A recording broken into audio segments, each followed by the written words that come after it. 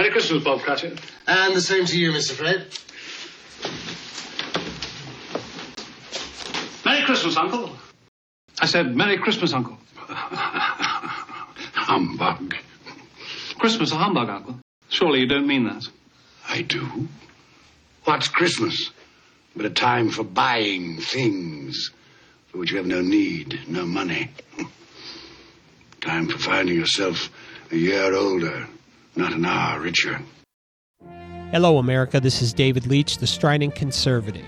One of my favorite stories at Christmas time is the story of Ebenezer Scrooge in The Christmas Carol. It's 19th century London, and Scrooge is a bitter, greedy, and cranky old man who exploits his employees, the people he does business with, and even ignores his own family.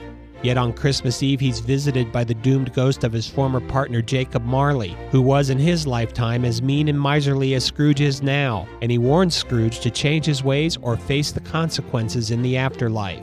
Marley tells Scrooge he'll be visited by 3 ghosts on Christmas Eve, and when the ghosts do come, he is shown the pain of his past and how that pain formed his present, and the terrible end he faced in the future if he didn't change. In the end, Scrooge gets the message and changes his ways on Christmas Day, and he saves himself and those he loves. I love the story of Scrooge because it's my story, and perhaps it's yours. If you're feeling a bit like Scrooge this Christmas, take a moment to reflect on your past. Learn from it and allow it to change your present, and then let that change form a new future that will be better as a result. Remember the reason for Christmas: the celebration of God's own Christmas gift to the world, His only Son.